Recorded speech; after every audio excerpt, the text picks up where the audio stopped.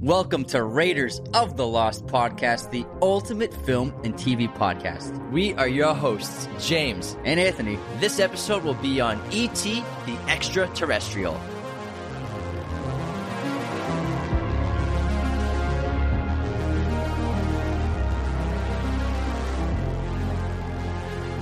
Hello, movie friends. Welcome back to the show. We are super elated to be discussing one of the greatest American films of all time, Steven Spielberg's classic, E.T. the Extra Terrestrial. This came out in 1982, directed by Steven Spielberg, written by Melissa Matheson, based off an idea that Spielberg came up with. And this was one of our favorite movies growing up as kids. You know, we had older brothers. They grew up in the 80s, and we had a bunch of 80s culture in our lives. But E.T. was still massive in the 90s as a pop culture icon and phenomenon still. I mean, it's huge at Universal Studios, at the amusement parks.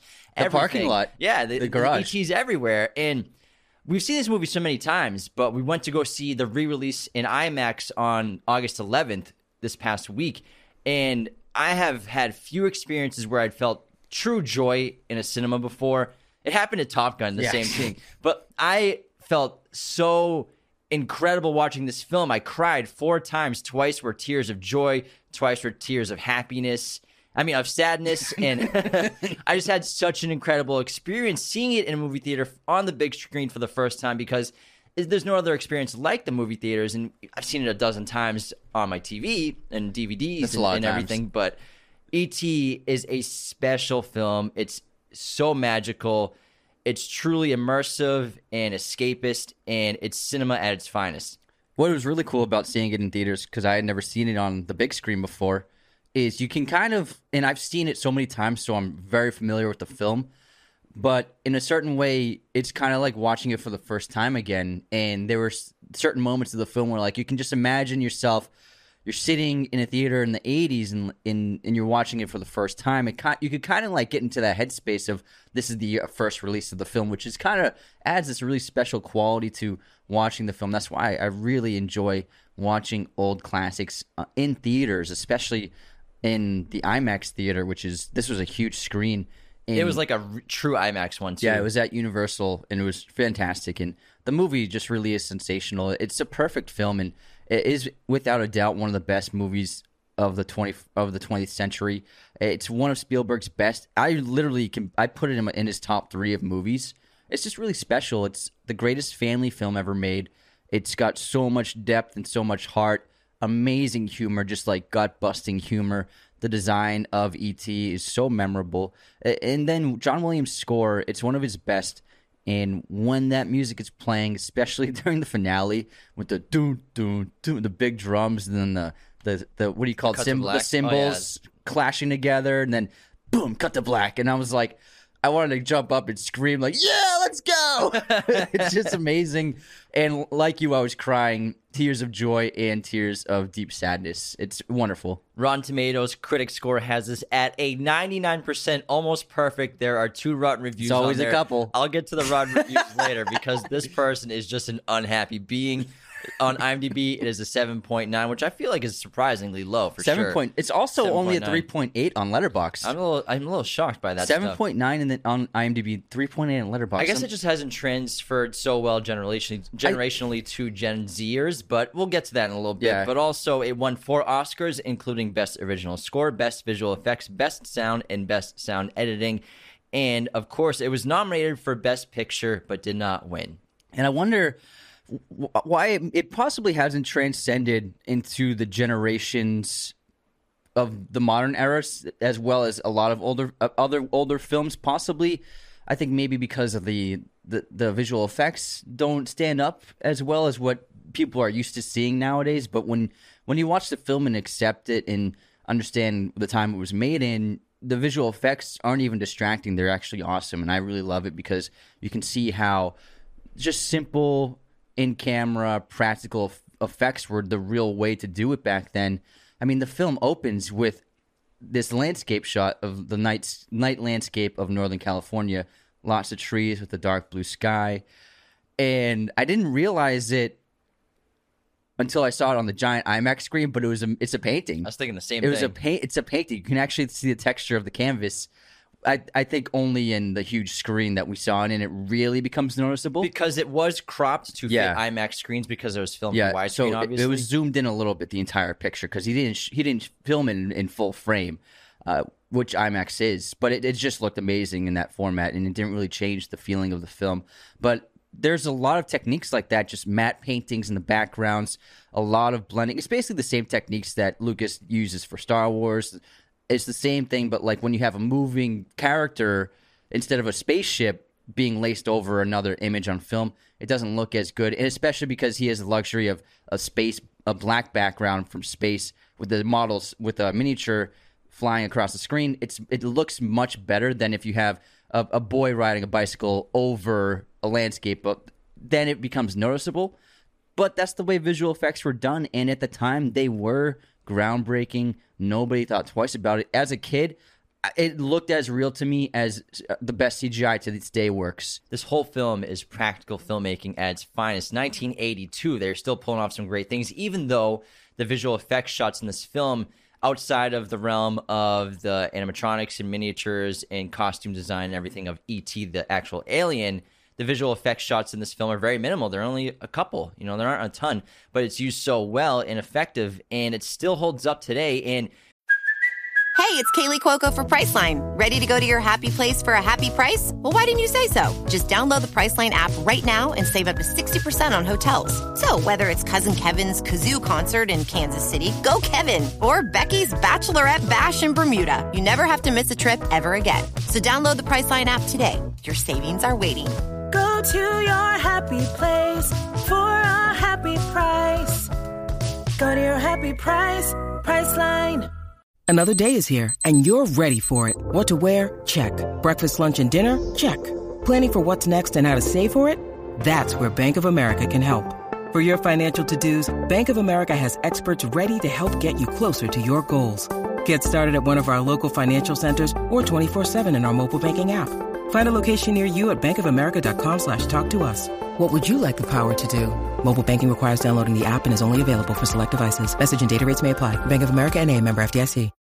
When you need mealtime inspiration, it's worth shopping Kroger, where you'll find over 30,000 mouth-watering choices that excite your inner foodie. And no matter what tasty choice you make, you'll enjoy our everyday low prices, plus extra ways to save, like digital coupons worth over $600 each week. You can also save up to $1 off per gallon at the pump with fuel points. More savings and more inspiring flavors make shopping Kroger worth it every time. Kroger, fresh for everyone. Fuel restrictions apply. The thing with practical filmmaking, even in the 80s, and why it still looks good to me personally, is it's still illusory. Films are an illusion. That's the whole concept of them. They used to be used as magic acts, those old vaudevillian films, those little shorts. They were magic tricks on screens. Like, no one ever seen anything like this before, and you could do all sorts of things with it that had never been seen. Disappearing on screen and coming back. That was like a magic trick that you would see on screen. So film has always been an illusion. However, I feel like because of the advancement in heavy use of CGI in a lot of major motion pictures, the illusion of it being magic, or the magical illusion of film, has kind of been losing the feel that you have when you watch it. It feels less like a magic trick and a little too real sometimes.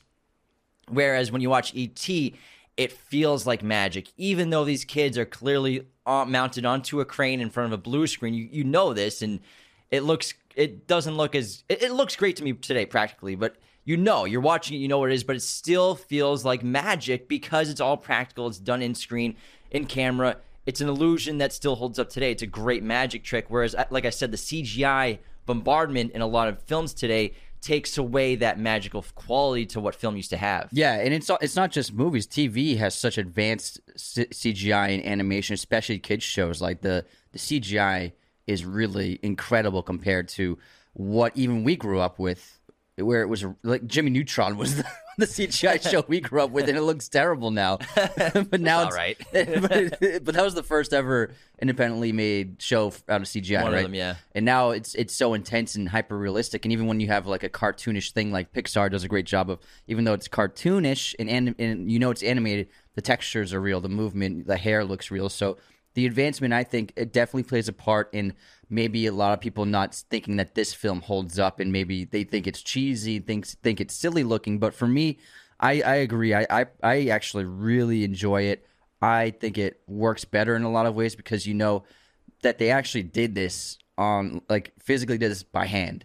And there's something special about that. It's like before the episode started, we were talking about how watching this in IMAX in the theaters, re-released last night, makes you want to watch so many classic childhood movies or like even more recent ones on the big screen again. Because like for Sorcerer's Stone or Chamber of Secrets, when you compare those first two Harry Potter films to the older ones, 4, 5, 6, 7, yes, the CGI and special effects are incredible in the newer ones, but there's something about the practical in-shot magic sequences in the first one, the second one, that look amazing and make you feel more like you're in this magical world, and it's more of an illusion versus CGI. The basilisk, half those shots are a real basilisk. Half of them are CGI, obviously. But for example, the things like the floating feather, the broomsticks moving up and down and hitting Ron in the face in the first one, or Harry Potter when he gets his wand in Ollivander's shop, the wind blowing, the lights, it's all practical, kind of simple. A lot of animatronics, Fox the Phoenix.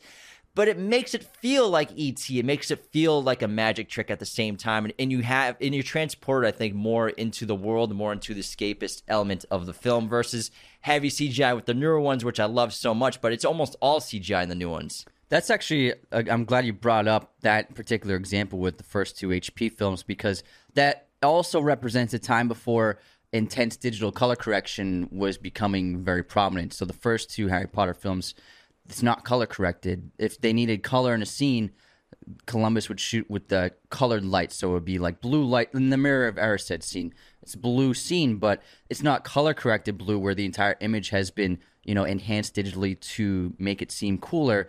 They actually used blue lights. And you can tell because, the skin of the actor will not be changed, but you can see the reflection of the light, the colored light on their skin, on their body, and on the set itself. So, but nowadays we're so used to, and it began with Azkaban because that's when digital advancements in color correction became very usable and very, very believable. Where Azkaban is an example. The entire film is cool. The entire film is desaturated. Yes, they use a different film stock, but also he added a blue color palette to that film. And Fincher is an example who likes to use yellow, blue, and green. And the entire image is corrected to that certain color palette, as opposed to E.T.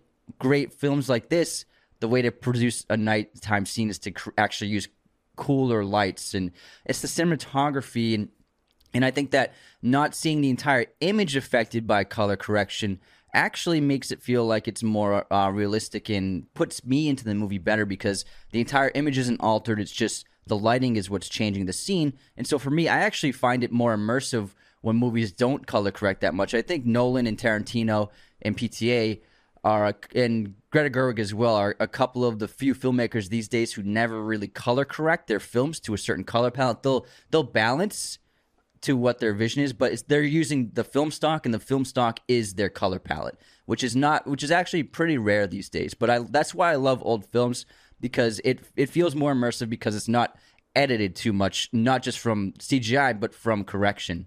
In digital, but I love how like old silent films, they were actually experimenting with tinting film and they painted tinting film. They would have pink film, blue film for specific sequences. Like if there was like a romantic sequence between characters, it'd be like pink film stock and stuff like that. So it's been around for a long time, but in terms of the digital, yeah, you're right. It's still pretty contemporary and modern. I still love classic films, and you could even say Sorcerer's Stone and Chamber of Secrets are kind of classical films. And this is a classic. They are, yeah. And E.T. the Extra Terrestrial, let's get back into the movie, is technically a classical film. These filmmaking techniques aren't really popular anymore. That's why it's a different era, and that's why I love Spielberg so much, because one of the greatest strengths to this film is it's a childhood movie, and we all know the plot. This alien gets stranded on Earth, and he bumps into this kid, Elliot, who takes him home lures him home with Reese's Pieces, and they become friends. Sorry, I just learned that I kept saying Reese's Pieces wrong. You've been saying Reese's Pieces forever since I was a kid. Still, like you've been corrected before, but we all just let it slide. We're like, it's just Anthony saying Reese's. I just grew up always thinking it was Reese's Pieces. I guess I never really read the label.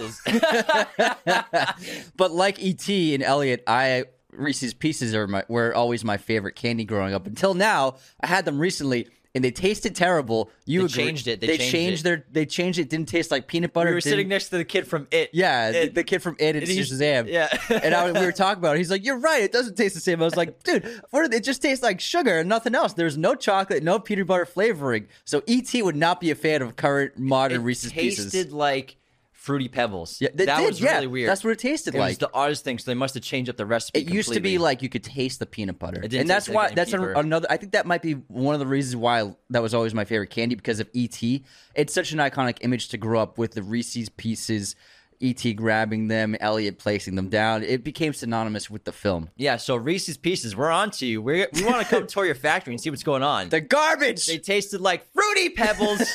Not okay with this. I did not taste a single ounce of peanut butter flavoring. Anyways, back to the filmmaking of E.T. the Extraterrestrial, into the plot, and then Elliot and E.T. form a friendship, and soon federal agents are starting to just trying to find out where the alien was because they saw the ship when it took off at the beginning of the film. And the key guy seems to be involved with the FBI in some way. He's like or the FBI. We don't know what agency it is. We can assume it's the FBI or something like that. And Elliot and his siblings and his friends are on a mission to help E.T. get home and send a signal to his family so that he can fly away on his spaceship and be reunited with them. And the way Spielberg films this entire movie, the perspectives are from children. It's mostly from Elliot and E.T.'s perspective. He does a lot of low angles with the cameras, but also, most importantly, what he does is he does not show any adult faces or little shots of them at all, besides silhouettes, except for the mother, for like the entirety of the film until the third act when the agents start getting involved. We never see the adults' faces in the woods. We never see the agents' faces. We see a close-up of one of their eyes inside the van, but besides the mother, we don't even see the pizza guy. We don't even see the teacher, the police officer. We don't see the teacher with the frogs in the science class and everything like that. So all the adults are just hidden out of frame. You just see parts of their body besides the mother. It's very Charlie Brown in that way as well. And the kids are kind of barely even listening to what the adults are saying in the film. It's kind of like when you're a kid, you don't care what adults are talking about. Half the time, you don't even understand what they're talking about because they're just speaking in code sometimes, not like the true meaning of a conversation they're having. And it's so fun because it makes you feel like a child. This movie, of every film I've ever seen in my life, nothing makes me feel like a little kid again, like E.T., because of the perspective that Spielberg made it in. And also the filmmaking aspect of creating a tone. In Spielberg, he understands how to craft a tone, how to craft a style. This movie in particular is very notable for his filmography, for the amount of smoke he uses.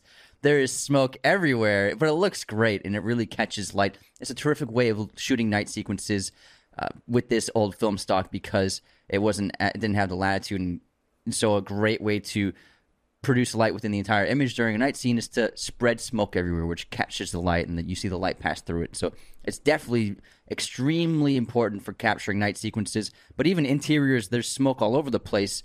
It's really sensational. But he understands an imagery and how the imagery can be more important than making sense. For example, take the backyard.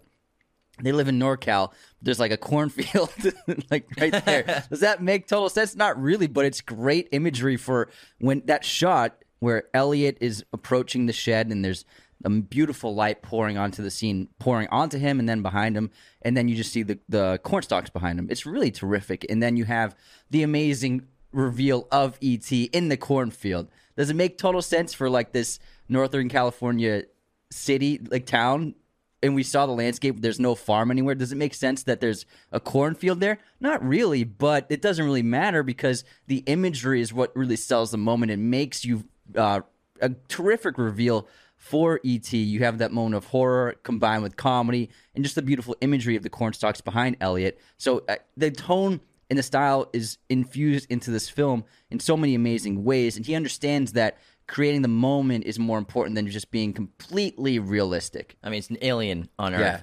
And I mean, I'm sure a corn farmer in California is listening right now. Just how dare you? I have a cornfield. But this film was actually shot in the greater Los Angeles area in the San Fernando Valley and kind of just out west a little more outside of L.A. That's why it looks so familiar to anyone who lives in Los Angeles. Anyone who lives in NorCal, it's very familiar to them. Now, we all love Stranger Things so much. And if you love Stranger Things and you've never seen E.T. the Extra Terrestrial, I highly recommend putting it on your watch list right now and watch it next. Next thing you watch should be E.T. because you see the influence of E.T. all over Stranger Things and other modern sci-fi films and coming-of-age films as well. Literally, E.T. and Stranger Things are like hand in hand. So Elliot and E.T. are just like Mike and Eleven. One character is being chased on the run from federal agents and has superpowers, Elle and E.T., while they're both found in the middle of the woods by an innocent little boy and their friends. Just Elliot in the first one, in the movie.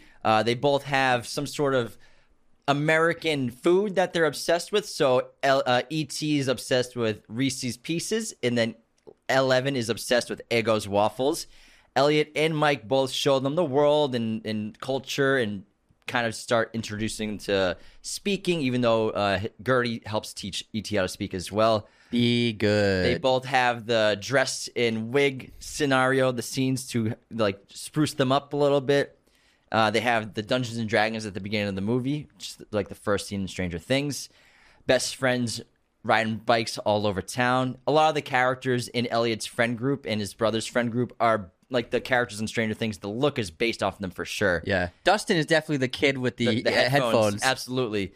And they love each other very much, and they form an incredible relationship. And the movie starts with the boys playing Dungeons and Dragons. I already said that. Oh, did you? Yeah. I'm sorry. I didn't hear that bit. That's okay. Just like E.T., they're playing Dungeons and Dragons in the kitchen. The boys are playing Dungeons and Dragons in the first thing of Stranger Things. So the Duffer Brothers are obviously massive fans of E.T. the Extra Terrestrial. Even the scene where Will goes into the backyard, into where he gets taken with the shed, that is just like the beautiful shot of the backyard. And E.T. the Extra Terrestrial, when Elliot and his family are going out there, those cool silhouette shots to check out what's the noise coming from inside the shed. I think the Duffers, the reason why their film succeeds, their show is so popular is because all of their nods and references to Spielberg, and there's a reason why Spielberg is so successful, because he's one of the best filmmakers of all time. And speaking of E.T.'s powers, what I really like about this movie is it's different from most other shows and movies and stories where of characters who have special abilities like of the mind, where they could be either like scientifically experimented on or created in a lab, or superheroes like mutants or something, just superpowers. What's interesting about this film, and what I think makes a lot more plausible sense, is so I have a list of E.T.'s main powers real quick. So he has the power of healing. He heals through his glowing fingertip. It's shown when he heals Elliot's cut, and he tries to heal Mike's fake knife wound. Ouch. Ouch. Ouch. Ouch. It's a fake knife. Ouch.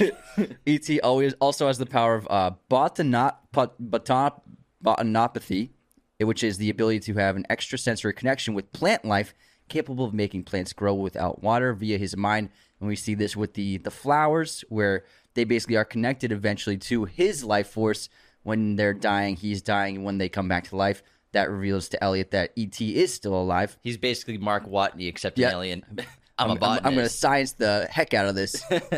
Next, he has telekinesis, which he's shown to have, as he's able to levitate, move, immobilize, and manipulate objects with his mind. Also, telepathy, since he has a telepathic connection with Elliot. This bond connects them both psychically and emotionally and allows them to communicate with one another. And then also, you could say his final power is his high intelligence. He is actually a scientist on his home planet and is proven to be an extremely capable and intelligent creature, as he adapts to human life so quickly, learning how to speak English and use objects to create the radar. So, did you say levitation too? Yeah. Okay. That was the first one I said. Well, you said healing first. Well, telekinesis is levitation. Yeah, but levitation where you can make things hover. Yeah, but he had said that with telekinesis, make things levitate and move. Oh yeah, same thing. Yeah, this is a synonym. Levitation is You're a synonym. Actually, yeah. You're a synonym for me. Yeah. But what I love about the abilities in this is he's not a superpowered being. He's not a superhero. He's not experimented on. He's not saving the day. Yeah, he's not. E.T. He origins. basically saves himself. It's pretty selfish. Pretty selfish. He's, ET. honestly, you can look at the perspective. He only cares about himself. He's like using Elliot to get home. He's like, I hate this kid. Leave me alone. I have to get out of here. This kid's weird. They're killing me. They're killing me. But it's and if you look at the design of ET, how big is his head? It's massive. So the brains of these creatures are enormous compared to a human brain. And the reason for that is this civilization of alien beings, they have advanced not just technically, but biologically. Their minds have been developed in such an advanced way where they have powers with their minds. That's where their power is drawn from the advancement of their brains, from their minds.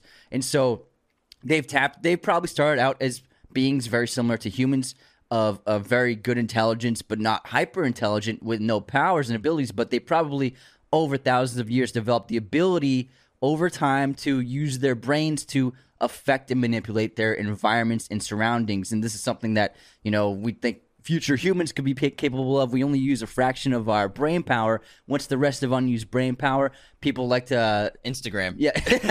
People like to hypothesize that it could be like telekinesis or psychic abilities if you tap into your full mind potential. So this is an example of these creatures have tapped into the full abilities of their mind, which gives them the powers to manipulate the world around them. And it shows multiple times in the film, the obvious high intelligence of E.T.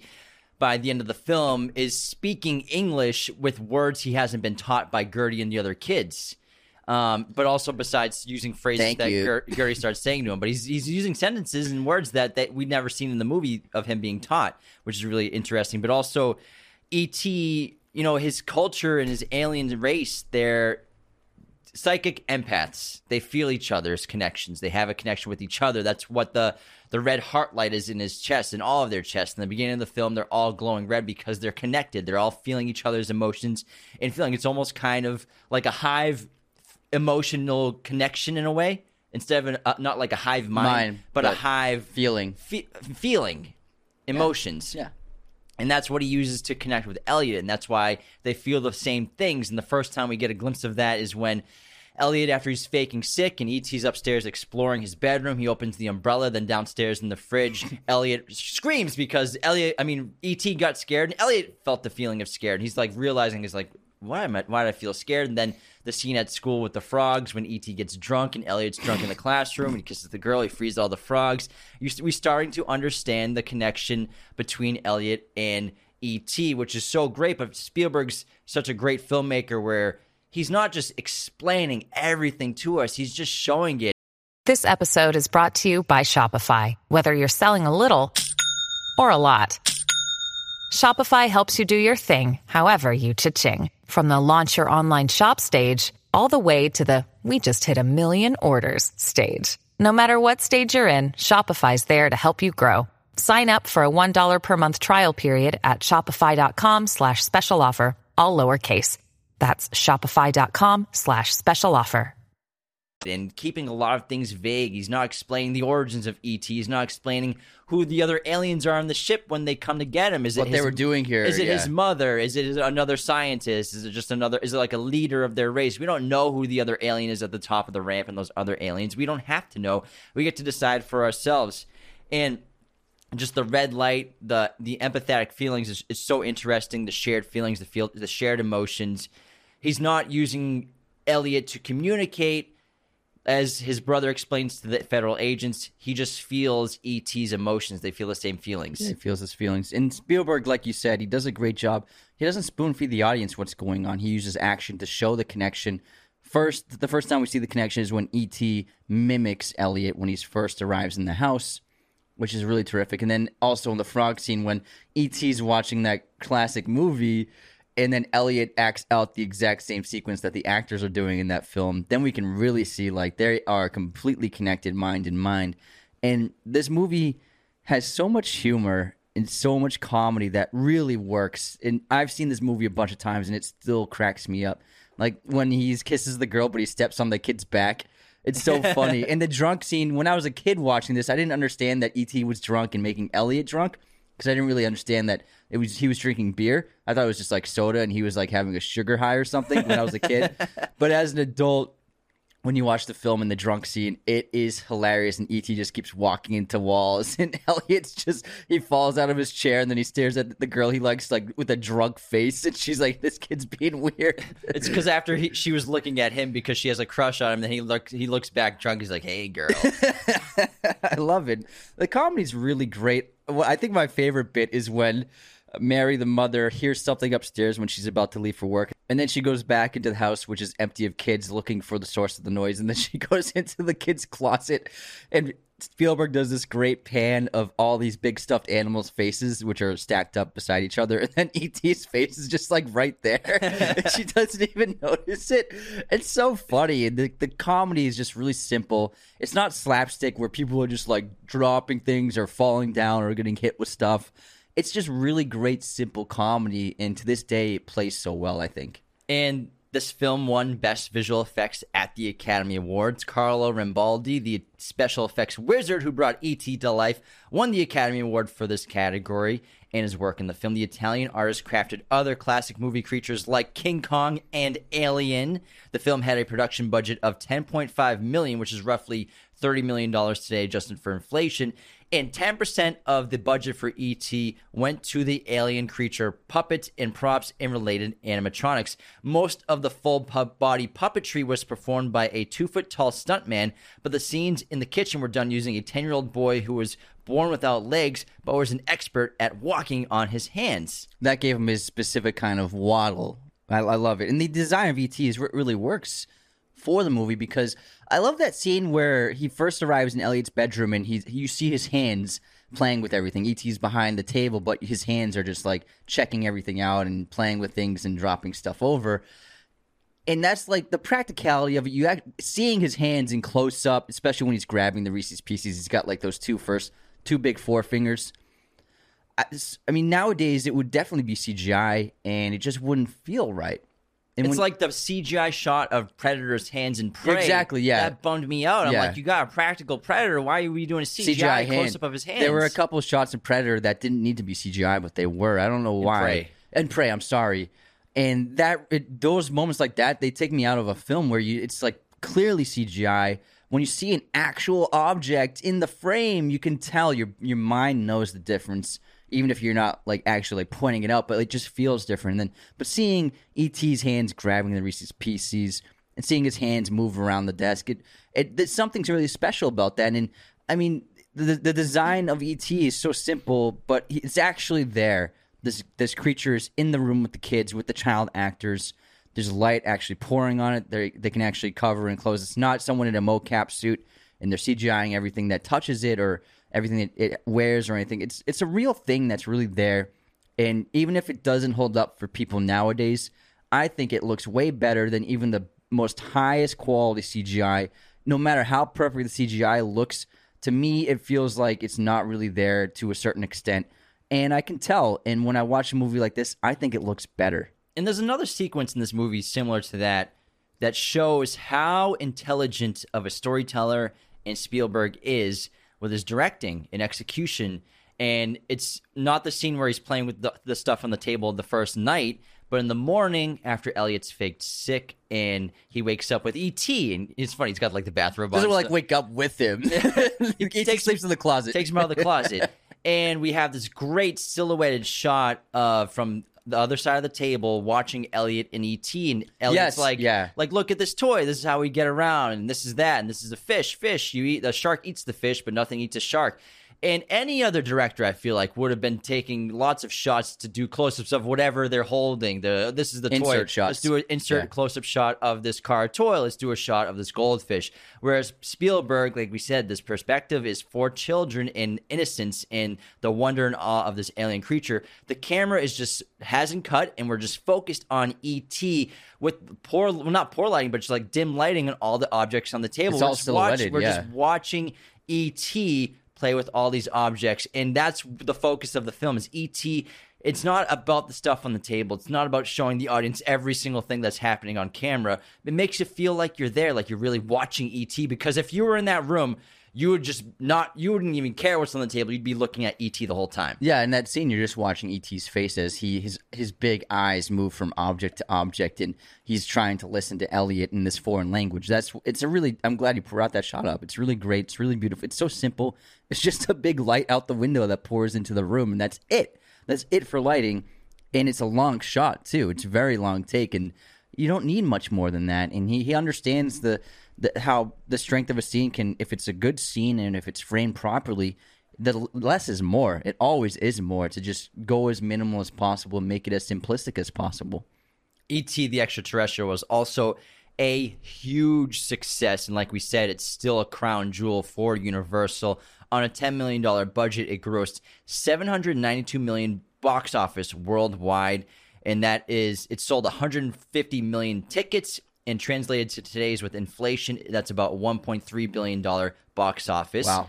E.T. premiered as the closing film at the Cannes Film Festival on May 26, 1982, and was released in the United States on June 11th, 1982. It wasn't even really supposed to be an official selection at Cannes. It just kind of they're like, let's just put it at the end of the festival, and it got the biggest applause and standing ovation that any film had at Cannes that year. The film was an immediate blockbuster, surpassing Star Wars to become the highest-grossing film of all time, a record it held for 11 years until Spielberg's own Jurassic Park surpassed it in 1993. In 1994, the film E.T. the Extraterrestrial was added to the United States National Film Registry of the Library of Congress, who deemed it culturally and historically aesthetically significant. Also, E.T. had one of the longest theater runs in the history of cinema, and by nationwide release, basically. So some movies like Gone with the Wind was out for 4 years, but it didn't have the full nationwide release the entire time. So technically that's not up there. But with E.T., I believe it's second place with the run that was over 52 weeks. So it was over a year long of nationwide in theaters. And even in its 52nd week, it made $1 million at the box office. Wow. So other movies that have had similar runs, number one on the list I have right here. Let me find it. Where is it? Well, I have a fun fact about the box office as well. Oh, I got it right here. Jurassic Park was in theater for over 18 months, so that's absurd. And that's a nationwide release, 18 months, not like re-releases or anything like that. E.T. was over a year. Unforgiven, Clint Eastwood's film, was 45 weeks. Star Wars screened for 44 weeks. Titanic, 41 weeks. Back to the Future was in theaters for 37 weeks. That's insane. It still to this day holds the number one spot for most weekends at number one for the box office. It was number one for 16 weekends straight. 16? 16 straight weekends. The only film that comes close to that is Titanic, was number one for 15 weekends. So it was number one at the box office longer than any other film in history. Oh, it also spent 44 weekends in the top 10 of the box office. Jesus. But that's unheard of today because Well, so many movies come out. Top Gun's coming around there. It's coming back. Is that back in IMAX? Still, it'll be the top 10 for a while. Holy crap, this movie just won't stop making money. And going back to the Reese's Pieces, so the company that owns M&M's is called Mars Bars. So they own M&M's. And Spielberg and the filmmakers, they originally wanted M&M's to be the candy. And so they reached out to the company, and Mars turned them down. And then they reached out to Hershey's, who owns Reese's Pieces, and they were like, yeah, let's do it. That sounds great. And it ended up becoming an amazing marketing tool for Hershey and Reese's Pieces, because the sales for Reese's Pieces and Reese's Peanut Butter Cups boomed exponentially after the release of this film. And M&M's could have had that success, although they are probably the more successful product now. But Reese's Pieces had a gigantic influx in purchases because of this film. And there's so many fun facts about this film that I love. Like, for example, Ben Burtt, who did the sound design for this film, he did a bunch of Spielberg's films. He's infamous for the Star Wars movies, which we'll be talking about very soon on the show. He did the sound design for this film, and then it was difficult trying to figure out how to find the voice for E.T. Like, they needed something unique and that sounded kind of like an alien or something like that. And so he actually overheard a woman in a camera store, and knew she had just the right pitch for E.T. Her name was Pat Welsh, and she was a California housewife who smoked a reported 2 packs of cigarettes a day, giving her voice that recognizable raspy tone. That's great. I like how he purrs too. He purrs like an animal. Kind of, yeah. And the design was actually created by special effects artist Carlo Rambaldi. He used a few notable men in history as inspirations for the face of E.T., including Albert Einstein, Ernest Hemingway, and Carl Sandburg. So he kind of morphed all their faces together. So Albert Einstein actually has a lot of influence on the design of E.T.'s face, which is funny. The cast is so good, too, in this movie. These child actors really nailed it. Drew Barrymore, she plays Gertie, Elliot's younger sister. She was actually auditioning for a role on Poltergeist, but Spielberg felt that she wasn't right for that movie, but he instead put her in E.T. the Extraterrestrial, feeling like she was a perfect fit for that role. And this was her first big film role, and now she's a superstar. And she's actually Spielberg's goddaughter. Oh, that's right, yeah. And so Elliot is played by Henry Thomas, and this has to be one of the best child performances in American film history. He is so sensational in this. You can see his audition tape online if you want, but it's crazy, he's able to just start weeping, tears falling down his cheeks, and he made Spielberg cry during the audition tapes. And as soon as his audition was over, Spielberg's like, "You got the job, kid. You nailed it." So he's really terrific in this movie. He didn't go on to do a ton of acting roles after that, but he's had a few roles in his as an adult actor you might recognize him from. He reminds me, Millie Bobby Brown reminds me a lot of him because she can just turn on the waterworks, no problem. Some kids can do it just naturally, and they can emote. But this kid cries more than most actors can. Most Hollywood stars can cry. Like you rarely see Hollywood actors emote as much as this kid does, which makes the craft of acting is very interesting because it's such a revered craft and a highly successful one for those who do become successful and so respected. It is very, very difficult, but it's something that even a kid could nail. There's nothing like it in terms of a job or career or a craft. Like a kid can be as incredible doing something as a seasoned veteran with 40 years of experience. I can't think of anything else that really that can be compared to acting. It's just natural, man. It's an innate gift, it seems to be. Especially for kids who have no formal training. Anna Paquin in the piano, another example. She won an Oscar. And she was 11. You know, every adult actor who'd been working for 30 years is like, God, are you kidding me? A little kid? I can't even beat her. She's so good. A little kid beat me? I've been doing this for 30 years. What's the Happy Gilmore line? It's like, you know what's funny? Is you've been doing this your entire life. Yeah. And there's the craft of acting is really a specific thing that you can't compare to anything else, any other craft, really. It's difficult to teach to bring it to that level for sure. And he said he thought of the death of his dog, which is what able to make him well up those emotions.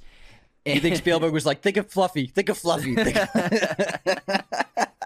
E.T. was also originally much darker, and Spielberg actually imagined this as a spin-off of Close Encounters of the Third Kind, where this alien race would be tormenting a family, and so it had a much different spin, and also would have had connection to a previous film of his. Yeah, that's sort of like the start of the development, because he came up with an idea of something like this from his childhood, which he wanted to tell a story that connected him to his youth because of his parents' divorce, and he had his own imaginary friend as a kid that was an alien, that was his buddy to help him get through those times.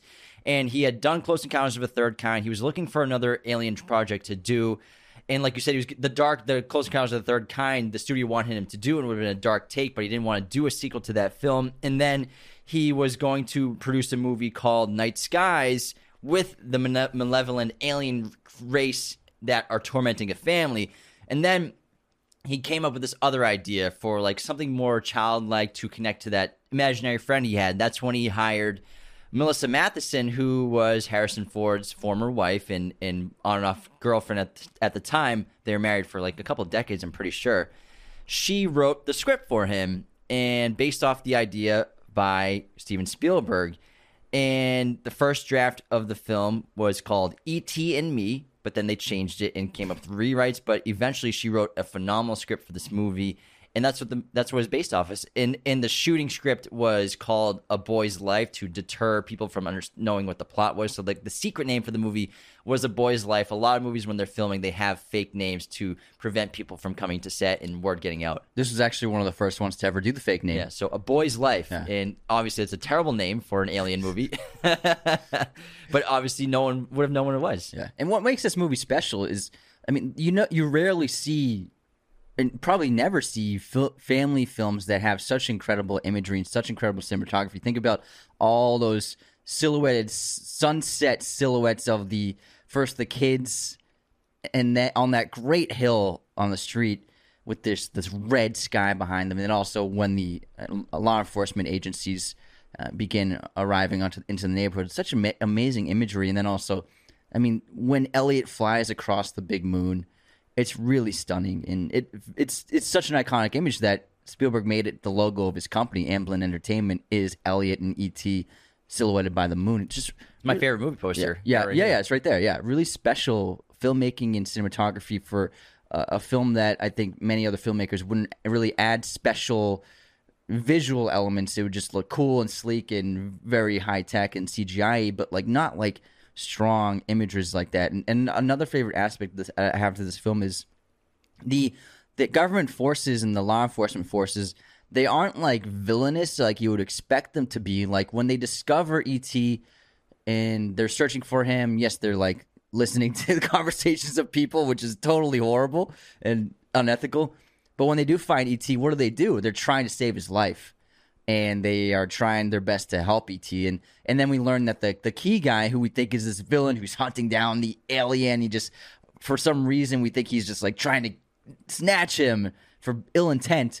We learn that he's a guy who grew up his entire life looking for alien life, and he's actually seems to be a great person. And I love the line where he's like, I don't want him to die. What do we do? What can we do that we aren't already doing? We learned that a lot of people, and especially the doctors, trying their best to save E.T.'s life.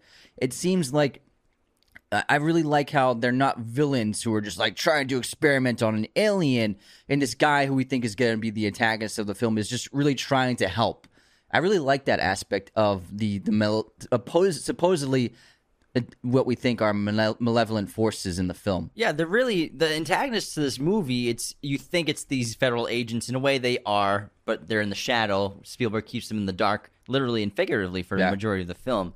But really, the antagonist ends up being, you could say, time and the loss of E.T.'s family and his people. And when they start to come back, that's when he comes back to life. And the sickness, because when he dies in the hospital, well, inside the bedroom, it's so heartbreaking. You know, I cried, like I said, twice during this movie. I was like weeping when E.T. dies. And that whole sequence when him and Elliot's, because they're connected, their brainwaves are completely synchronized. But then Elliot starts to get healthier, and they start to separate, and E.T. starts to die. E.T. is just letting himself go, basically, because he's lost connection with his family. And then when he's inside the coolant tank, and Elliot's saying goodbye, and his heart chest starts to glow. His red light starts to glow, meaning his family got contact, and they're coming for him, and they're close by. And it's so fun, and it gets going, and the heist to get E.T. out of there is such a great sequence. The bike riding sequence with John Williams' music is absolutely incredible. The boys, which were actually, those stunts were performed by BMX bike riders. You could tell they were pros. You could tell they're adults. There's actually a shot. I never noticed it until we saw it on the huge screen because it's so small in the frame. I never noticed it on a home screen or on the phone. During one of the chase sequences, the kids, it's a shot from atop a hill, and the kids are biking around a house. It's that neighborhood of houses that are being built. And they turn the corner around one particular house, and you can see through the framework of the house. The rider playing Elliot with the red sweatshirt, he falls into the ground, and he just completely pancakes, and it's in the shot, and you can watch him actually fall, but they kept it in the frame because they were like, nobody would notice. And I never noticed until I watched it on IMAX and really saw it revealed in the frame. I cracked up. I was like, oh my God, Elliot totally falls. But there's something about it, you know, when they're being chased by the federal agents, the bikes, the childlike wonder and awe, and then John Williams' score, and then Obviously, the first time Elliot flies, it's so incredible, magical, and I've seen it a dozen times. I knew it's gonna happen, but there's still, when you see it on the big screen, it's so emotional. And That's where the music really comes into play. Because without John Williams' music, it's not the same sequence. And then the second time that everyone's flying with all of the kids, it's incredible, and I love all the boys that are together, and they're there to help, and they're like, oh, there's something going on at the house, even though they've been making fun of Elliot and busting his chops the whole movie. They see E.T. in the back of the van, like Jesus, arms spread wide, red heart glowing. Wearing a cloak. White smoke coming out. And they're like, let's get this guy home. Let's do it. And it's incredible. And they're all flying in the sunset. Like you said, the silhouette shot, the imagery alone is so much better than any of the CGI we've seen in the last 15 years. I couldn't agree more. Now, before we get into the rest of this episode, how about we head into our intermission? And we have a special guest for our intermission, our chosen one patron, Cody Moen, who's a huge supporter of the show, one of our biggest fans. Can't wait to talk to him about E.T. Let's get into it. Before we continue, the best way to support Raiders of the Lost podcast, besides using our coupon codes, is become a patron at patreon.com/Raiders of the Lost podcast. You get perks like personalized videos and messages, weekly bonus episodes that every single patron has access to. Our $10, $25, and $100 tier patrons have access to our Discord, which we're on every day. We do watch parties on there too a couple times a month. It's a lot of fun. $25, $100 tier patrons get custom episodes. You pick the topic, we do one for you. $100 tier patrons, they get all that, plus they are an executive producer on the main episodes of the show. You get your name read off at the end of every main episode, as well as you get a private watch party, and you get a guest segment after 3 months of being a chosen one patron. This episode is sponsored by MoviePosters.com, the #1 place to get your posters online today. Head on over to their website and use our special promo code Raiders10 to get 10% off your order. Our set is decorated with a bunch of these amazing posters, high quality, all sorts of options from pretty much every movie and TV show imaginable. They also have a huge selection of all sorts of sizes, framing, backlighting. So whatever your poster needs are, they got you covered. Remember, go to movieposters.com for all of your poster needs and use our special promo code Raiders10. Again, Raiders10 to get 10% off your order today. Raiders of the Lost podcast is brought to you by our good friends at manscaped.com. Use our code Raiders of the Lost and you'll get 20% off and free shipping worldwide. Do you want your own rocket ship into space for your grooming needs? I recommend getting the Lawnmower 4.0 groomer. This thing has a 7,000 RPM motor. It's skin safe, wireless charger, built-in flashlight, waterproof. You can use this thing in the shower at night. It is sick. I also recommend getting their Boxer Briefs 2.0. Anthony and I got a bunch of pairs from Manscaped. They are chef's kiss. The most comfortable briefs that I own. Anthony, how comfy are they? I love them. They're super soft. I love them. And they got a little extra room for your junk so that you're extra comfortable. I'm telling you, get the Briefs 2.0. You will not regret it. They got cool designs, too. I like them a lot. And the deodorant. I love the deodorant. The deodorant's awesome as well. 2-in-1 body wash. You know guys love 2-in-1 shampoo conditioner stuff. It's a 6-in-1. They have a 17-in-1 shampoo conditioner. Kidding. It's a 2-in-1 shampoo conditioner. It's a toothpaste and shampoo. Body wash. Hey, man, we're going to get in trouble. They'd be like, no, we do not have a toothpaste shampoo conditioner.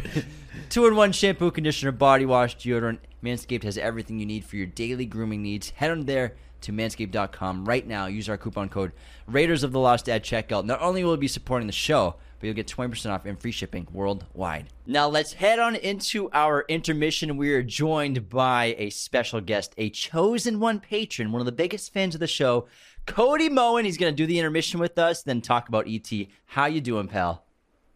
Doing great. Glad to be here. We're happy you're here, and we appreciate your support so much. You've been a long-time supporter of our show, and it really means the world to us. Yeah, now chosen one patrons, after they're chosen one patron for 3 months, they get a fun guest segment like this, which is super cool to do. Now, he's going to join us for the intermission, so let's begin it, gentlemen. Let's do it. So this is going to be the movie quote competition, and this one's from me. You ready? Ready. 2 little mice fell into a bucket of cream. The first mouse quickly gave up and drowned, but the second mouse, he struggled so hard that he eventually churned that cream into butter, and he walked out. Amen. What do you think, Cody? You know it? Ah, damn. It's on the tip of my tongue. That little mouse turned the cream to butter. Bless his heart. It's Catch Me If You Can. And DiCaprio is having dinner with Amy Adams' family. Yes, sir. Yeah. It's actually said by both Frank Sr. and Frank Jr. in the movie. Oh, yeah, you're right, you're right. Okay, here's my quote.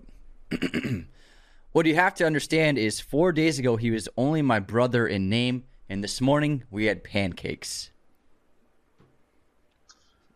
Don't know that. Say it again? What you have to understand is... I get it in my actor role. 4 days ago, he was only my brother in name. This morning, we had pancakes. I have no idea. Rain Man, said by Tom Cruise. Nice. Great movie. All right, Cody, you got a quote? Yeah, all right. So before we start, did anybody lose a bunch of 20s rolled up in a rubber band? Because we found the rubber band. Good quote. I know this. Oh, man. Terrible joke, but yeah. I don't know. I'm stumped. Spider-Man 2, Doc Ock. Oh! Come on, bro. It's a good one. That was a great quote. That's what he's doing the presentation? Oh, yeah. Yeah. It's a Thank good you to little... Harry Osborn, Oscorp Cop. Nobel Prize, Otto. Nobel Prize. All right. Let's guess this movie release here, boys. Empire of the Sun. When was it released? I'm gonna guess 1987. Cody? I'll do 88. Price is right. I like it. 1987 was the correct answer. Yes. Congratulations, Anthony. I'm a huge Christian Bale fan, so I have to get it right. All right. Guess this movie release year. Annie Hall. I'm going to guess. Wow, this has got to be... Is this the 70s? I'm going to guess 1978. I was going to guess like 1980. It is 1977. Off. Yeah, that's an early Woody Allen movie. Mm-hmm. Man. All right, Cody, what do you got for a movie release year? So I got Super 8. Oh, good one. From JJ. 2006. I'm going to go with 2015. 2011. Oh, damn. We're way off. You said 2006? I don't think Elle Fanning was even alive. Moving on. After my crappy guess. Movie pop quiz time, gentlemen. Ready? So, what popular war video game did Steven Spielberg create? Oh, good question. I'm going to go with Band of Brothers video game. Cody, any guesses? Oh, Call of Duty. Band of Brothers video game. Yeah. Yeah, I don't know. Damn. That's a tough one. Medal of Honor. Medal of Honor. That's Created what it was the called. game. He even wrote the stories for the first 3 video games, and now there's been like 12 of them. So he's making cheddar cheese off that. Steven loves money. He loves that money. All right, Anthony, what is your movie pop quiz? My pop quiz is Kramer versus Kramer won 5 Oscars for actors Meryl Streep, Dustin Hoffman, director, screenplay, and best picture, but it is not considered one of the big 5 movies, which is the same, which is winning those 5 awards for acting, directing, screenplay, best picture. Why is it not part of the big 5? Does anyone know? Why is it not part of the big 5? Even though Meryl Streep, Dustin Hoffman, director, screenplay, and best picture won. Huh. I don't know. I have no idea. I didn't even know it won all 5. All right, so the answer is because Meryl Streep won for supporting actress, not lead actress. You have to win the both leading character categories for being considered the big 5. Sneaky there, guy. Trick question. Sneaky. Pretty good. All right, Cody, what do you got? All right, so I got, what was the first film adaptation of Stephen King's books? The first one. Man. I'm going to go with Carrie. I'm going to go with The Mist. It was Carrie on November 3rd, 1976. Brian De Palma. Brian De Palma. I love that movie. So that was made because Carrie became the best-selling novel, like top 10 of the New York Times best-selling.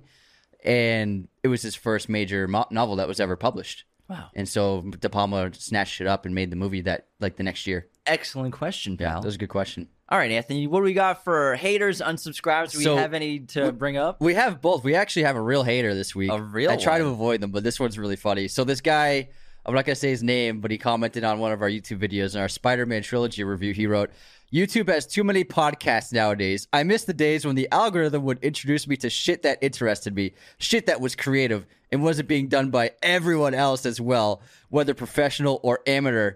No matter how often I select, I don't recommend this channel. I keep finding nothing of interest. Just, hey, welcome to my podcast. I miss the days of equals 3 Smosh, Key Awesome, and college humor music video parodies and skit comedies. The shit nowadays is mad boring to watch 10 seconds in. Jesus Christ. Someone is unhappy. Sorry, we're mad boring within 10 seconds, bro. Holy crap. The thing with the algorithm, it sends you stuff that you click on and watch. So if you didn't click on podcasts and watch them, it would not send you podcasts to watch. So it's your own fault, bro. Yeah. Stop clicking on it. Sorry, us introducing ourselves is too much. Isn't entertaining enough for He's you? talking about podcasts in general, Yeah. and we're just one of them that you can't stand. But, like, honestly, that's how the algorithm works. You watch something even for a couple seconds, you click on it. Even if you hover over it, it's going to think you like it. Yeah. I just hope I hope he finds the right content for him. College music videos, I guess. Okay, next up, we have some unsubscribes. These are fun ones. So Blair Woodcourt wrote, we made a clip about the year of 1999's movies.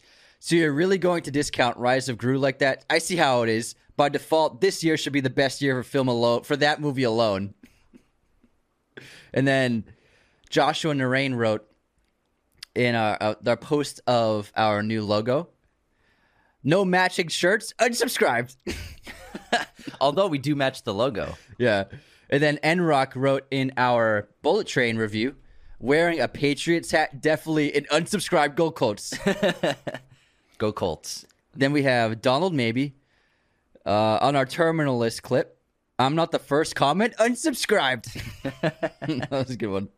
That's our unsubscribes for today. We have a great 5-star review from Maggie Osha. They wrote, best movie news around. I recently started listening to this podcast, and I love how unpretentious these guys are. Very different from many of the film bros I have encountered in the past. Thank you for the 5-star review. Really appreciate it, Maggie. That's so sweet. Cody, when did you start listening to us? I was in my senior year. It was like right when school was getting back into COVID, and I was just running through my last classes. So I mean, yeah. That's 2020? that's when I started. So We helped you get through those classes? I'd say a little bit before the main Lord of the Rings episodes, probably. Gotcha. Mm-hmm. Oh, man. Been here for a while. OG. Yeah, love it. Do we have a Godfather patron, Anthony? We do have a Godfather shout out. Becca Keene. Becca! A big fan of the show. Also chosen one as well. Been hanging out on the Discord lately, too. Yeah, she's great on Discord. She's been joining all of our watch parties as well. Becca, we appreciate you so much. Thank you for daughter's wedding. We made you an offer you couldn't refuse. you became a patron for Godfathers. And she actually chose a really cool movie for her review. Orphan, which is a really great horror film. The origin story is coming out this year, but we'll gladly review the original film for you for your bonus review. It's a really good movie. Yeah, it's is a good. cool idea. Yeah. Now, again, thank you, Becca, for your support. On this day in film history, today is August 15th in 1939. The Wizard of Oz premiered at Graham's Chinese Theater in Hollywood. In 1979, Apocalypse Now is released. In 2003, Freddy vs. Jason is released. In 2008, Vicky Cristina Barcelona is released. In 2012, The Expendables 2 is released. In 2014, The Expendables 3 is released. In 2018, Crazy Rich Asians is released.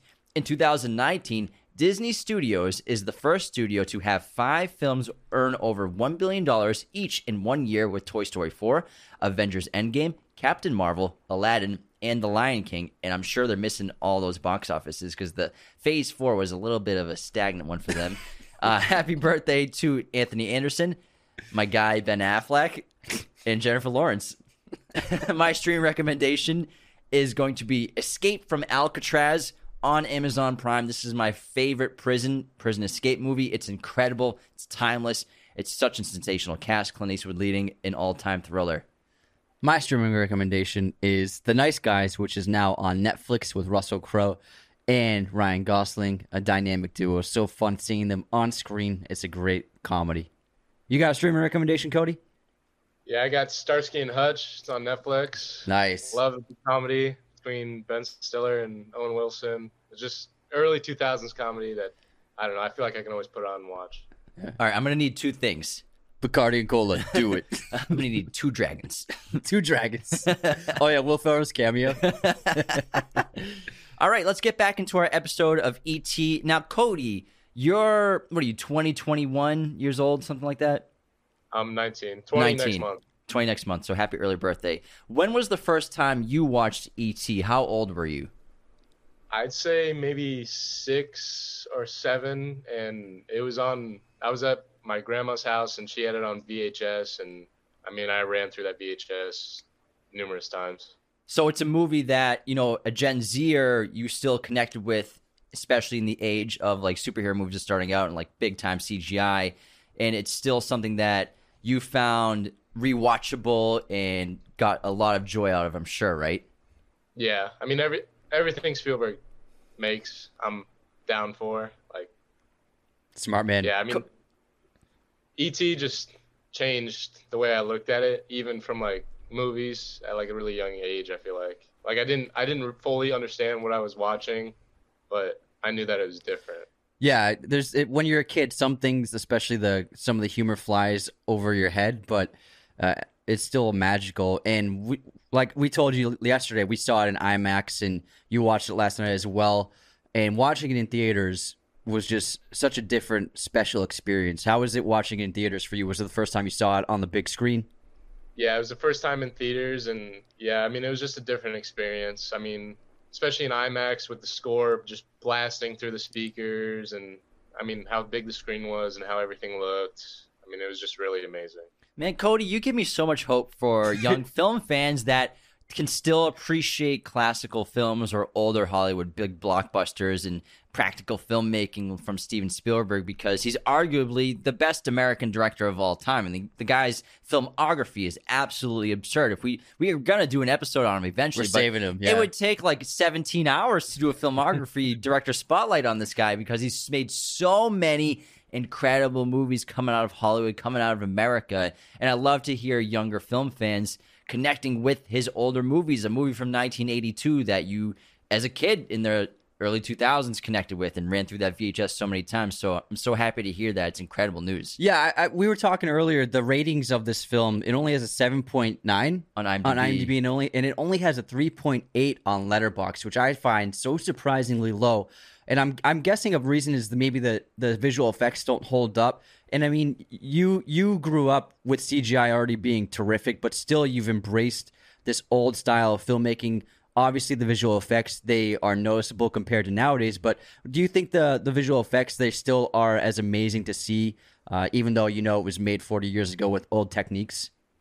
Yeah, I mean, last night when I was watching it, I mean, obviously you can tell that some things aren't like up to the standards as today, but I think that like holds more of the magic in it, because it's like you got their visual effects, but then you have an actual, like a practical ET walking around, like actually interacting with the kids and being there.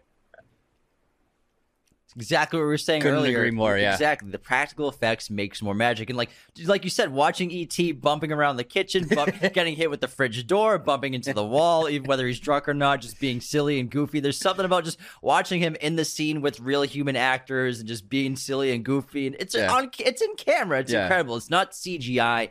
We brought up earlier how Prey was a great movie, but some of the CGI shots were so unnecessary and took us out of the movie, like the close-up of Predator's hand in Prey was CGI. It's like things like that take us out because it gets rid of the illusion that practical filmmaking creates with that magic. And E.T. is the greatest example of that. I mean, Jurassic Park's another example of practical dinosaurs, which creates the magic as well. And last night, I cried a lot. He cries a lot. I'm very emotional at movies. Every night. You cry a lot every night. I hear you weeping. You're like Dwight Schrute. You're like, yeah, crying in the farm. But no, there was no, his brother, his cousin, Mo. No, it's Dwight crying because Dwight. Oh yeah. You questioned my office Sorry. knowledge. Get out of here. But I cried a bunch during the movie, not just because obviously the goodbye is so emotional, and then also when E.T.'s dying, I just was weeping, but I was also crying from like happiness and joy, like E.T. levitating, him and Elliot flying across the moon with John Williams' score playing.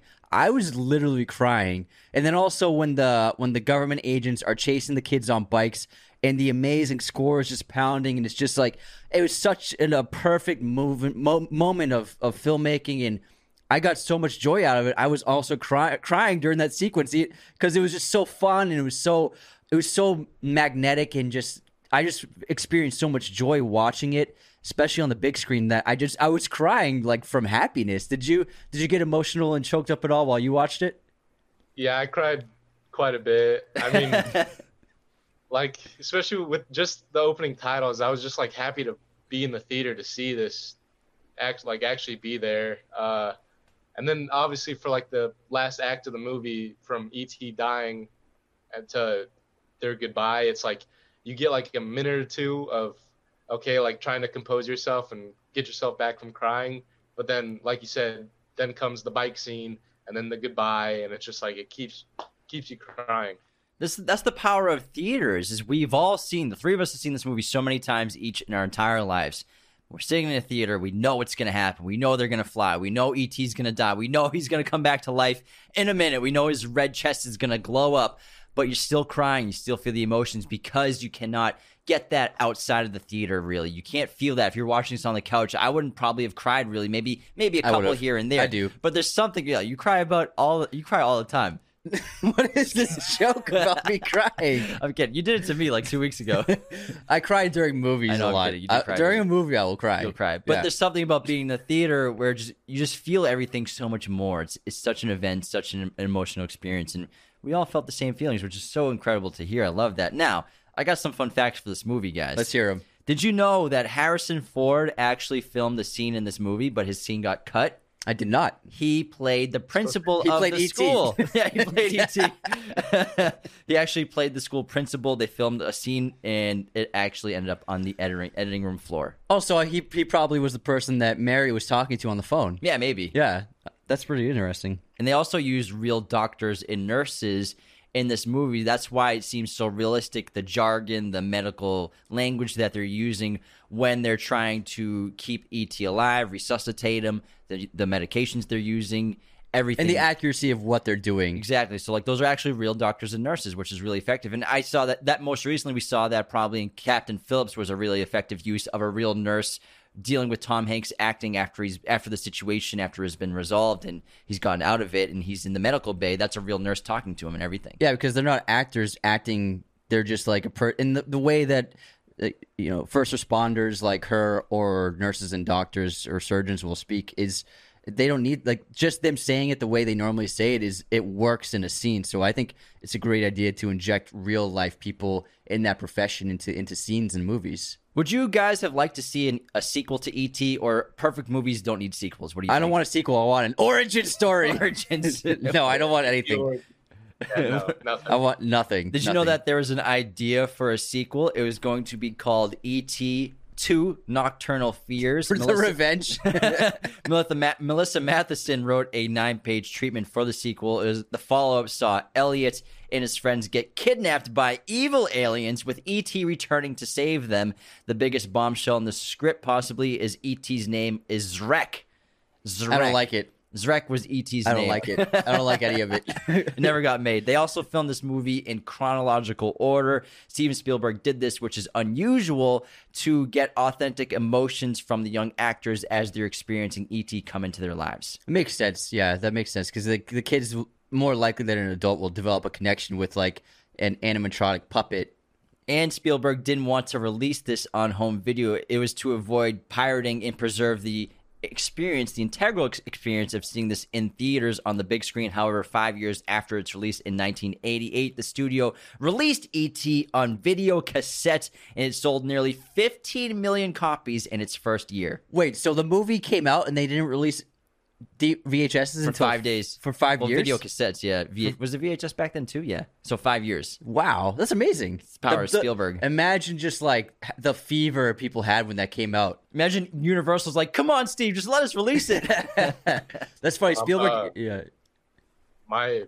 When I got out of the theater, I took my aunt because she remembers seeing it in theaters 40 years ago. So I took her, and she was talking about just how crazy it was. Like everybody had ET fever, like from T-shirts to toys to candy. I mean, everything was ET for a while. I can only imagine the pop culture sensation that was at the time. Well, when we were kids, it was still a huge cultural icon. Was ET? ET was still everywhere. Reese's Pieces was still a huge candy because of the movie. The sales tripled because of this film. Yeah, and you grew up just knowing ET phone home. It's one of the most famous lines in cinema history. Everyone knows it. What's everyone's? What do you guys think is the funniest moment of the film? I'm gonna say I think that drunk ET is the funniest sequence when he's just walking into walls and he's just like drunkenly like trying to pay attention to the TV. The fridge hits him in the face. Yeah, the fridge hits, and also when Mary opens the fridge door and knocks him over. I think that's hysterical. What about you, Cody? Yeah, I mean that's up there. Or when she dresses ET up like a girl with all the wigs and stuff. Yeah, that's great. A line that's always stuck with me is when the kids meet at the playground, and he's like, he's talking to Greg, and he's like, well, can he just beam up? And then he goes, this is reality, Greg. Like, smart ass. Yeah. Can't you just beam him up? So that's a great line. It's super funny. This is reality, Greg. I think my favorite moment, those are great moments, but I think when we talked about it earlier, when E.T.'s hiding in the stuffed animals, and Spielberg did such a great job with all the stuffed animals have huge eyes and big heads, and E.T.'s just sitting there like frozen, and the mom doesn't notice them at all. I also love when they're dressed up at Halloween and she takes the photos of them, and then Mike and Elliot say thank you, and then E.T. goes thank you. he's supposed to be Gertie. Ouch! It's so good. I love it. Him walking. Well, there's very few times you pick up on mistakes in Spielberg movies. There's one little mistake that I think they didn't realize when they were filming at the time, probably, is during that sequence of the Halloween when E.T. is a ghost and he's got the sheet on top of him, and it's cutting from the shot of the kids walking, but it's really just of E.T. under the sheet, and then we cut to his POV through the two holes.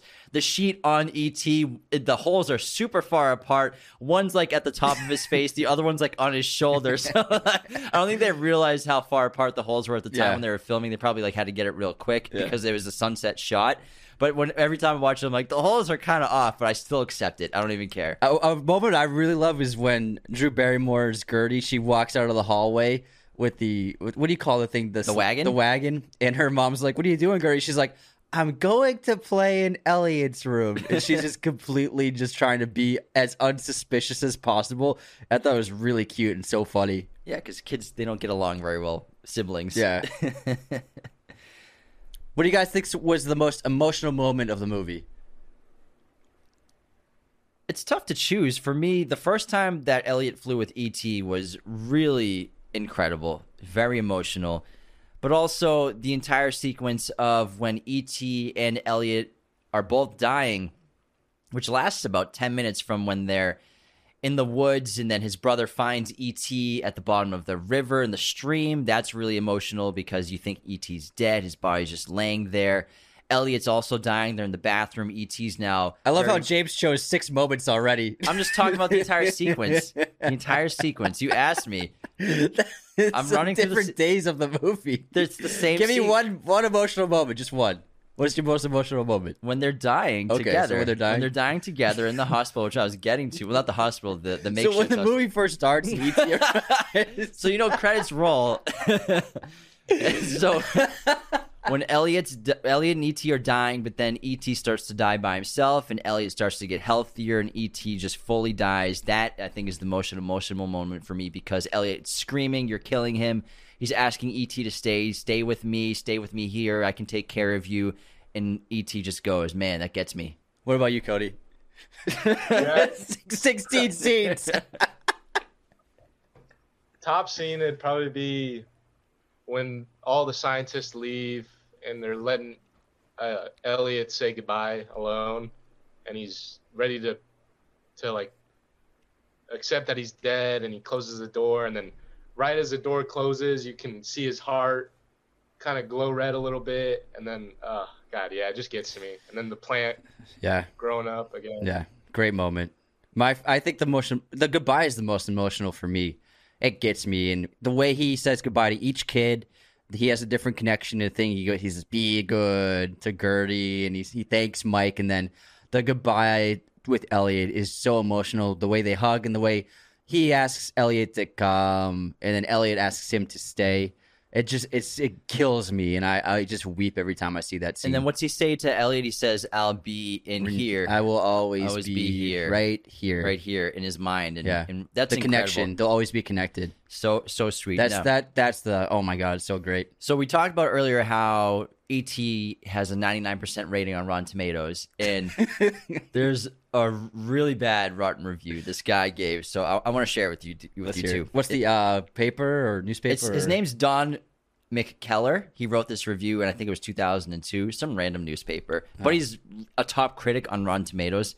And so he gave it a rotten review, and he had never seen it for a long time. Then he finally watched it in 2002. Get that? A movie critic hadn't seen one of the greatest American films of all time. So sounds like he's great at his job. So this is a quote from his article. E.T. is a dog movie. Genre-wise, I mean. It's about a boy meeting a dog, naming it, taming it, learning from it, and growing up. Of course, the genre is superficially disguised as science fiction, as was the fashion at the time. Star Wars, Alien, Outland, and Blade Runner are among the many other films of the period that were deliberate sci-fi updates of established genres. But in the case of E.T., there's no way to overlook the dog yarn genealogy. The script makes things quite clear with lines like, "I found him, I'm keeping him." Now, I think this guy thinks he did something really clever, connecting E.T. to a dog story, completely forgetting the fact that he is an alien from outer space. He develops an incredible bond with his boy. He has superpowers, and it's just the most amazing magical movie of all time. And the fact that you hate it and do not like it and you think you're smarter than everybody because it's a dog movie. So this guy just hates movies in general, probably pretty unhappy in real life. But come on, man. E.T.'s a dog movie. It's a 99% on Rotten Tomatoes. You just had to be the outlier. Man. Can't believe it. Bitter. I'm really shocked by the 3.8 on Letterboxd. I find that really surprising. That's such a low score for Letterboxd because there are movies that I think are pretty good. They're okay. They're like higher ratings than that. I think it's recency bias. Letterboxd is big time with recency bias because I think there's just a younger generation on Letterboxd for the most part. So I think that's why it's so low. And a lot of these people probably, at least kids, haven't even seen it probably, or maybe they saw it once. Like we said, not everyone's like Cody and really gets older films and likes and appreciates them so much. So I think maybe that's an issue. What do you think, Cody, since you're the Generation Z here? I mean, I'm on Letterboxd, but I'm not writing out full reviews. Like, I'll give like a movie a rating here and there if I'm really into it, but I can definitely get the bias because I mean, I feel like every time I'm on there, the top films are like Spider-Man No Way Home and like Joker and like new stuff like that. Nothing against those films, but they definitely need to like go back and watch older films for sure. That's a great point because if you look at Letterboxd, and you sort movies by highest rated, the vast majority of the movies at the highest rated overall rating are all modern movies. Yeah, recency bias. Yeah. It plays into effect a lot of culture stuff like that, just TV and film in general. Can we just talk about John Williams' score? It's unbelievable, sensational. I've been listening to it. I got into the E.T. score of his from like 2 years ago. I started listening to it because I hadn't really heard it in a while. And I forgot how incredible it was. And I binged the hell out of it for like 3 months straight last year. I was obsessed with it. I was listening to it all the time. But it's just like a lot of John Williams movies. We talk about it all the time. We'll talk about it in the Star Wars episode that's coming out soon. His music is the most important to the films he scores of all composers in the history of cinema, for sure. Like him, Bernard Herrmann, Hans Zimmer, they're integral to the storytelling. But there's something about John Williams. He's able to capture what he did with E.T., with Star Wars, with the Harry Potter franchise, these concepts and these emotions that seem impossible to create with music to enhance and uplift films like this. It's unheard of. He's just the GOAT, man. And we saw this with our buddy who's a music expert, and he was like, we walked away. He's like, man, John Williams, man. He's operating on so many levels. It's amazing what he can do. He is the conductor of the orchestra as well. He writes every piece of music. So a lot of composers, they get help from their like proteges or assistants helping fill in spots of movies that composer might not have time to do. But John Williams is a pretty rare composer who does every single note you hear. He does it himself from scratch. And what he comes up with his themes, his musical cues, they're so special. And this movie in particular, like when at the last scene and you hear the big drums and the themes just played and you're going through all your feelings and then it just crescendos and then cuts to black. And I get goosebumps just thinking about it. It really is the music combined with the editing that really creates those special moments. So he's so important and vital to films like this really becoming something special.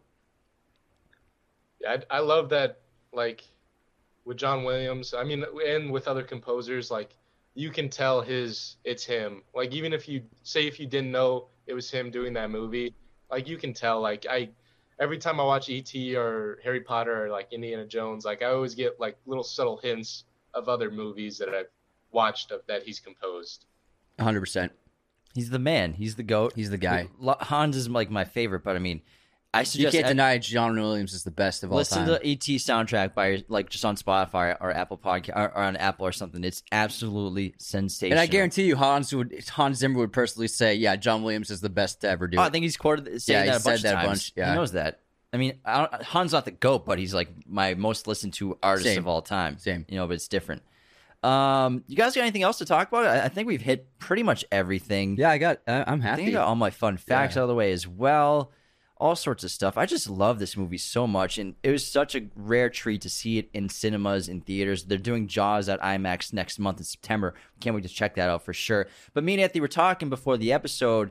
We wish studios would do more re-releases of great movies. Like if they did a re-release of the Lord of the Rings trilogy, like they would make millions of dollars, or like Harry Potter and the Sorcerer's Stone or Chamber of Secrets, these great cinematic events that we haven't been able to experience since we first saw them in theaters so long ago. I wish they did more events like this. Maybe they're going to start doing it more often because they're flirting with the idea of like these great all-time Spielberg movies with E.T. and Jaws. But Cody, if you got to choose like 5 movies to see in theaters again that you haven't seen in a long time in theaters, what would you pick? I'd probably do Jurassic Park. Maybe like Ferris Bueller. And then I'd probably say Raimi's Spider-Man trilogy. I'm just a big fan. Nice. We saw The Matrix this year too in IMAX. Yeah. So seeing that again, maybe my one of my most watched movies of all time is still seeing it for the first time in theaters when we saw it in IMAX. Yeah, it was wonderful. Really wonderful. That was an incredible re-release. So hopefully they start doing more stuff like this regularly, because I'm sure there's money to be made. You don't have to make a new movie; you just re-release it. Yeah, they should start doing it more often. I would. That's what these. I think this is like a test run for IMAX, because it's only IMAX screens are only playing it. So I think they're testing out the waters of playing classic movies on a national scale. I hope it goes well. I know these studios are just worried about new things, making money off new properties, new projects, new films. But like our theater was full. Yeah, was your theater pretty full? Oh, I'm back home in Nebraska right now, but it was probably 7 other people in the whole theater, and I was like, damn. It was just like kind of like sad, but it was like most kids aren't gonna go see E.T. now because no superheroes. Superhero. Yeah.